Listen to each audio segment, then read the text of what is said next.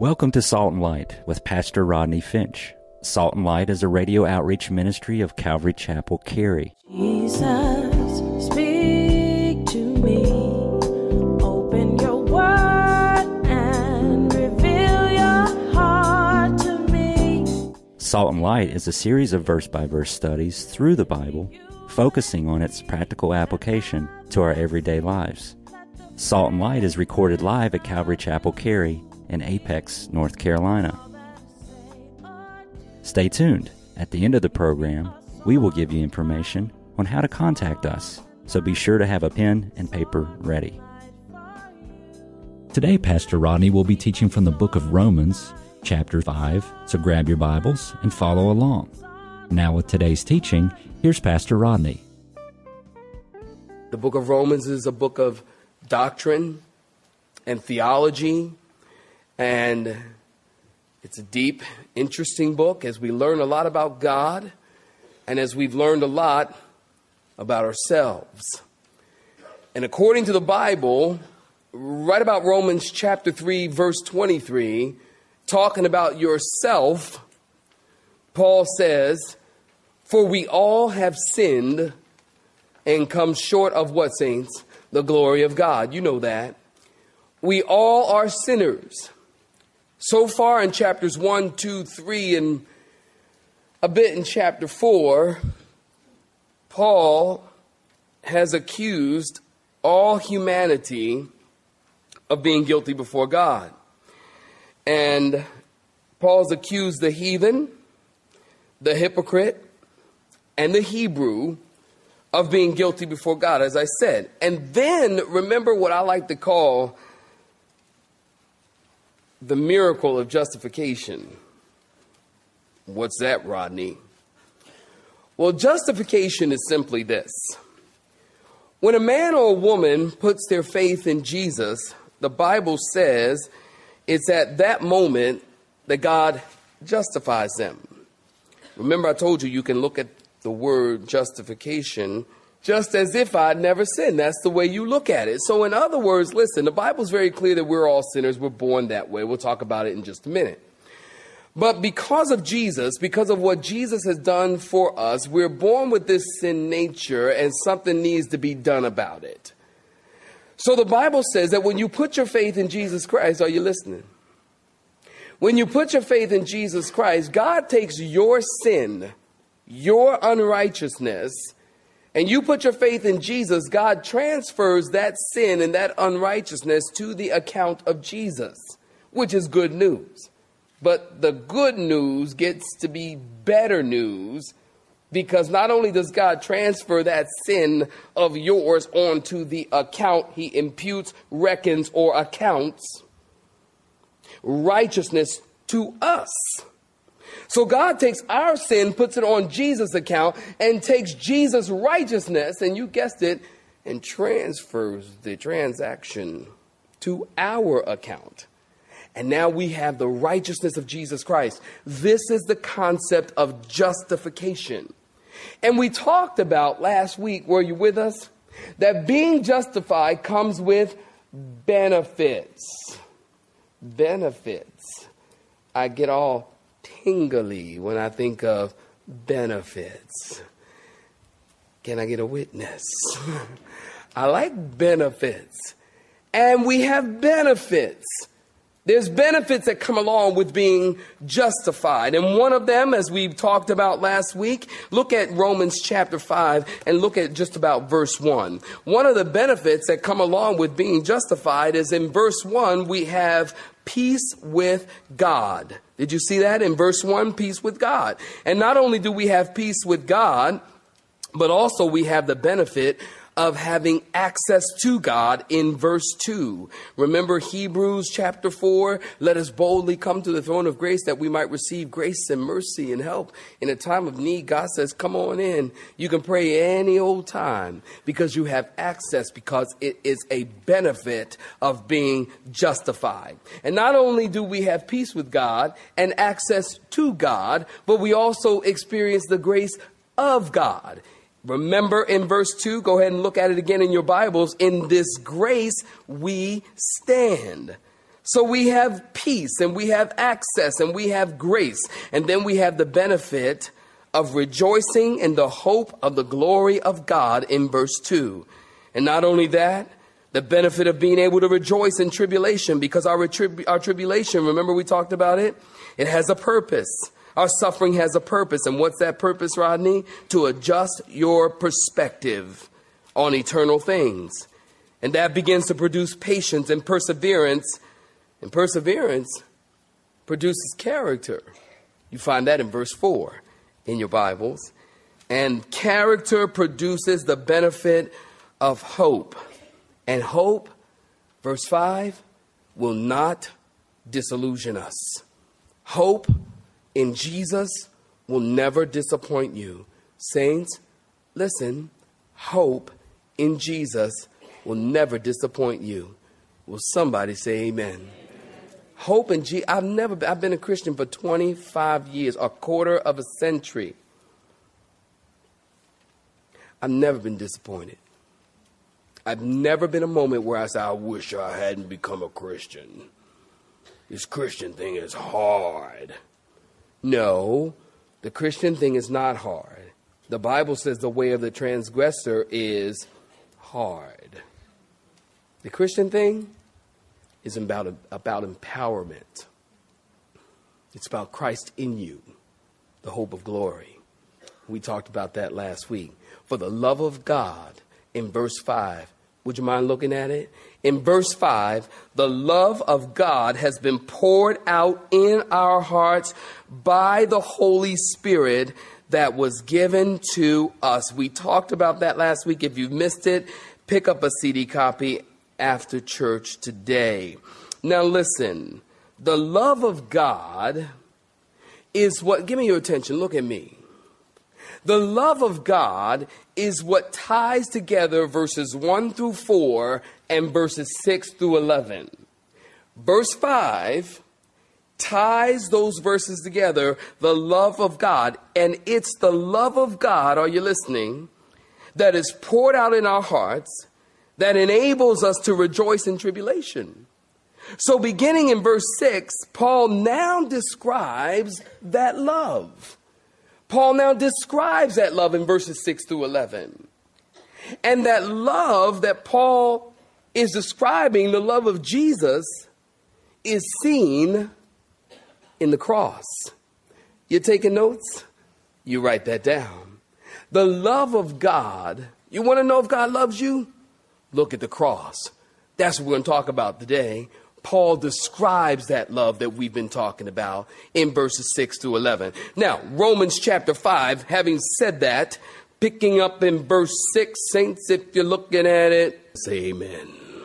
For when, Paul says, we were still without strength. Would you underline that in your neighbor's Bible? When we were still, notice, without strength, in due time, what did Jesus do? He died for the ungodly. For scarcely for a righteous man will one die, and yet perhaps for a good man some would even dare to die. But God, you know, we could talk all day on these two words. But God, but we won't, but we could. But God demonstrates his love in verse 8 toward us, in that while we were still sinners, read it with me, saints, Christ died for us. Much more then, having been justified by his blood, we shall be saved from wrath through him. For if when we were sinners, now here's the argument Paul masterfully puts before us. For if when we were sinners or enemies, we were reconciled to God through the death of his son, much more, having been reconciled, we shall be saved by his life. And not only that, but we also rejoice in God through our Lord Jesus Christ, through whom we have now received the reconciliation. Stop right there. Give me your attention. Have you ever read a verse in the Bible, and after you read the verse, you say, wow? Anybody? Yeah, this happened to me the other day. I read this verse in verse 6, for when we were still without strength, in due time, Christ died for the righteous folk. Is that what it says? No. For in due time, Christ died for cute people. Is that what it says? Now, y'all need to say a better no than that. You know you ain't cute. All right.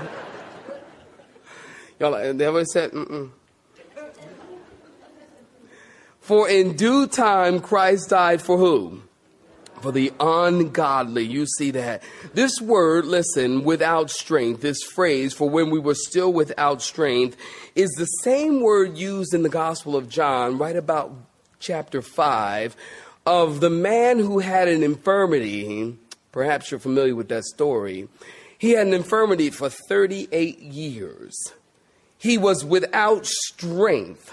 This word has the sense of powerlessness that is debilitating and slowly taking all of our hope and all of our strength away.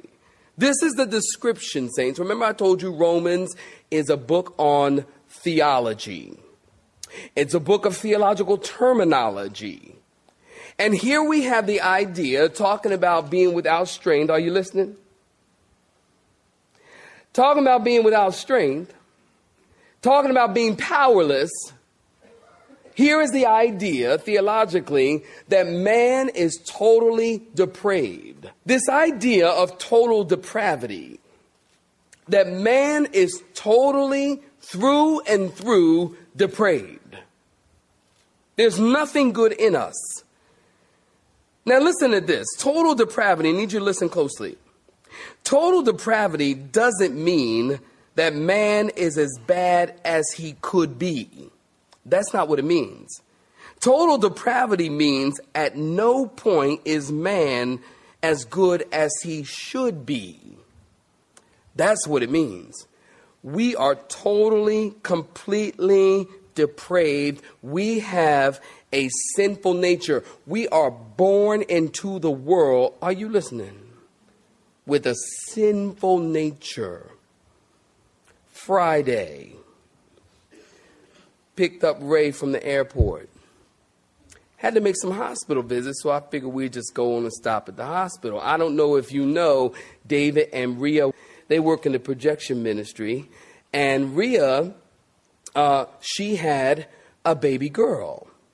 So we go up to the hospital. I'll go in the room, and Rhea's with her baby. And this baby is the cutest, most beautiful baby you have ever seen. She is also, are you listening, the biggest baby girl that I have ever seen. Born into the world like hours we got there. This girl, hold on to your heart. This girl was born, her name is Sophia. Sophia, isn't that a beautiful name?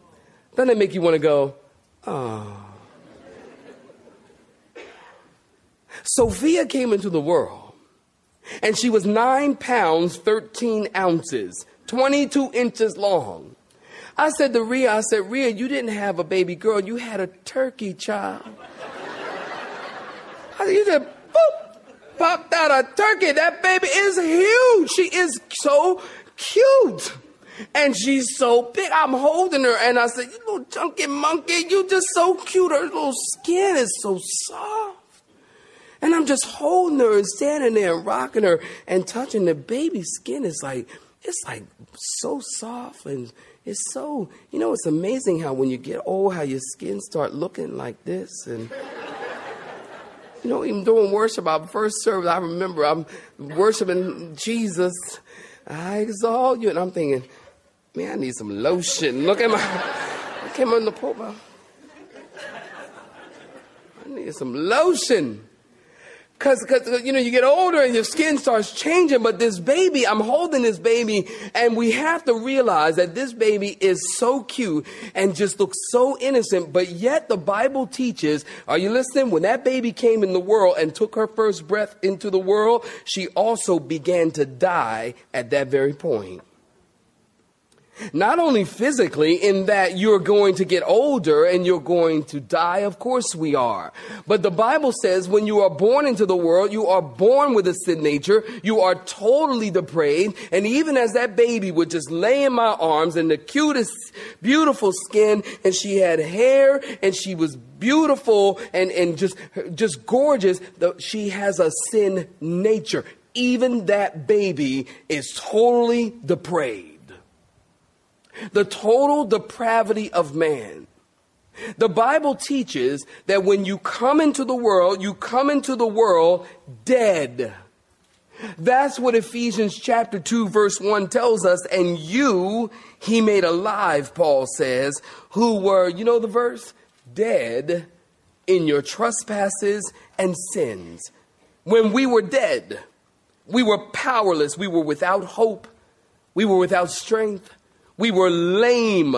There was nothing lovable in you. You got it? There was nothing. Listen, God didn't love us because he was overwhelmed with our cuteness. God loved us even while we were yet sinners. Christ died for us. And when did he die for us? Look at it again in verse 6. In due time. I could spend all day on verse 6. Lord, help me. He died for us when, saints? In due time. Or at just the right time. The Bible says Christ died for us. Or that word for could better be translated, Bible students, instead of. Or you could write it in your margin, on behalf of. Christ died instead of or on behalf of ungodly people. Wow. In due time. When did he die for us? In due time. It may seem late to some people, but Jesus' work on the cross was done at the perfect time in God's plan. Amen, saints? Galatians chapter 4 tells us, when the fullness of time had come, God sent forth his son. Do you know that's the Christmas story? Do you know that's the Christmas story? Galatians 4. Christ died for us. God sent forth his son in due time. Now, from the Old Testament, listen. From the Old Testament, the end of the Old Testament, to the beginning of the New Testament, we call that the silent years. Those were 400 years between the Old Testament and the New Testament. And it was during those 400 years that God was not speaking to man. And God was not speaking through man. No prophets, no scripture, no revelation. Heaven was silent. But it was also during these years that God was preparing to keep his appointment with the world by sending Jesus on Christmas morn. And when Jesus came into the world, listen, the world was prepared. How so, Rodney? Spiritually, economically, linguistically, politically, philosophically, geographically. When Jesus came into the world, everything was set up so the gospel could be spread in due time. But also in due time means that Jesus died at the right time. In other words, he died when we were sinners who needed a savior. He died for the ungodly. For scarcely, look at verse 7 in your Bibles. For scarcely for a righteous man will one even dare to die. Listen, give me your attention. We hear of heroes. Even while I was preparing, sometime, believe it or not, I like to prepare, and I'll have the news on. CNN, WRAL news, whatever. I'll have the news on. And while I was preparing even this study, Friday, I'm sitting there talking about heroes. I don't know if you heard the story Friday of this woman who over in Durham. Did y'all hear this story? And she went across the bridge and she ran off the bridge and ran through the guardrail and her car. Did anybody hear that story? Okay, good. Nobody in first service heard this story. I was like, oh, y'all watch the news? Y'all are familiar on world events in first service? They're like, no, we don't know anything. I'm like, okay, all right. So this woman runs off the bridge and her car goes into the water turns upside down, and she's trapped. And following behind her was a male and a female. And they pulled off, of course, and they jumped out of their cars and they ran into the water, and they obviously had to break the window or something like that to get the woman out of the car because the water was filling up, and they saved this woman. And they did a story on, the woman and the people who saved her. And the lady said, "Oh, they're my heroes." She said, because they jumped in and they saved my life. Oh, we hear stories of heroes. We hear of firemen who run into buildings that are being burned and to save the lady or to save the baby. And the fireman runs in and sacrifices his well-being to go into the burning building to save the lady and to save the baby.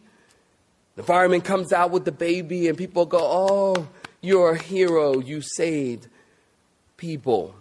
But listen, yes, they are heroes. Yes, they did go into bad situations. But let me help you understand something. With Jesus, are you listening? It was different. Because Jesus is the greatest hero. Somebody say amen.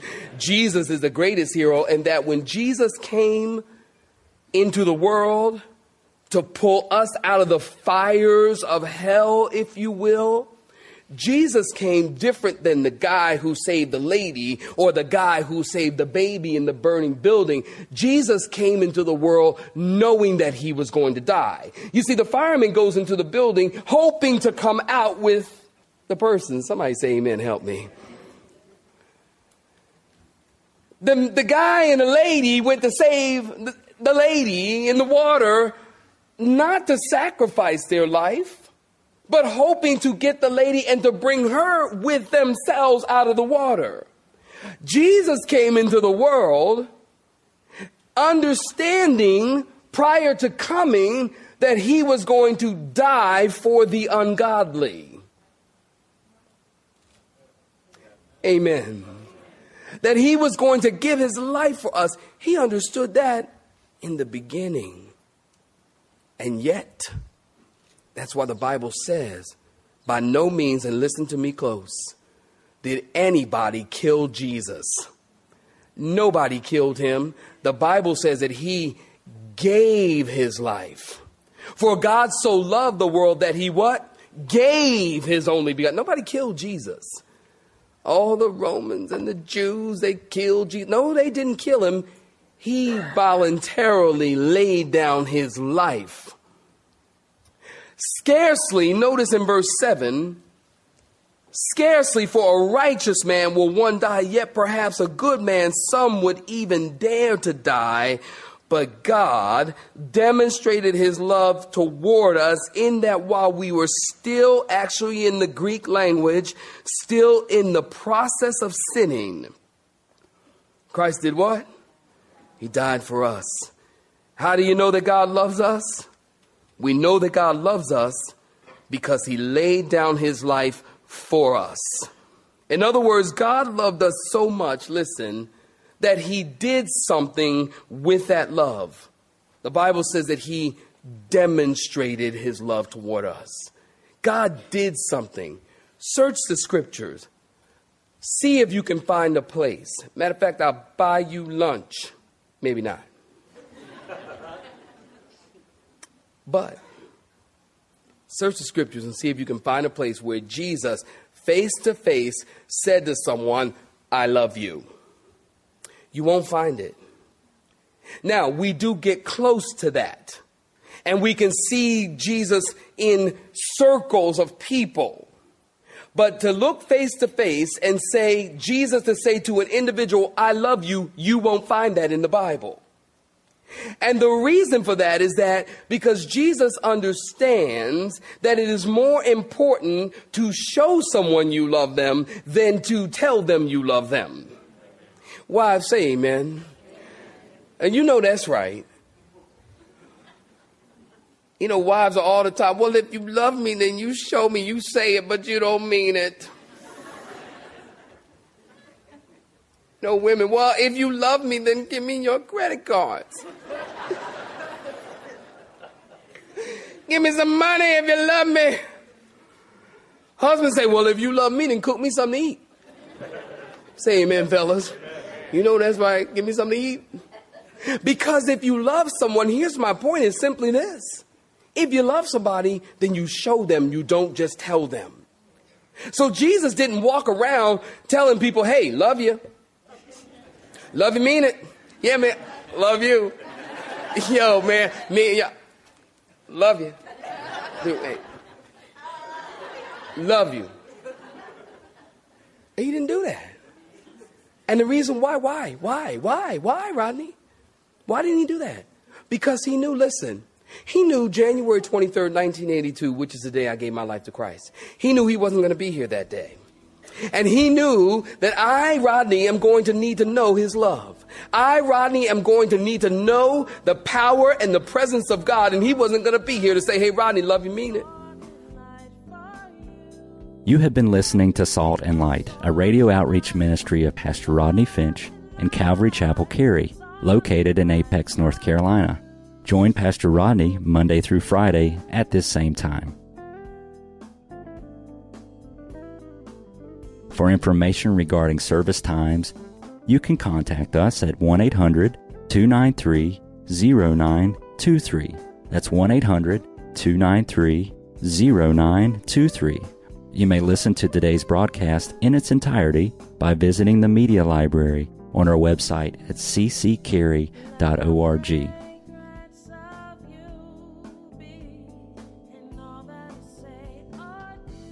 We would like to thank you for tuning in to Salt and Light and pray that you have been blessed. Until next time, may you be salt and light.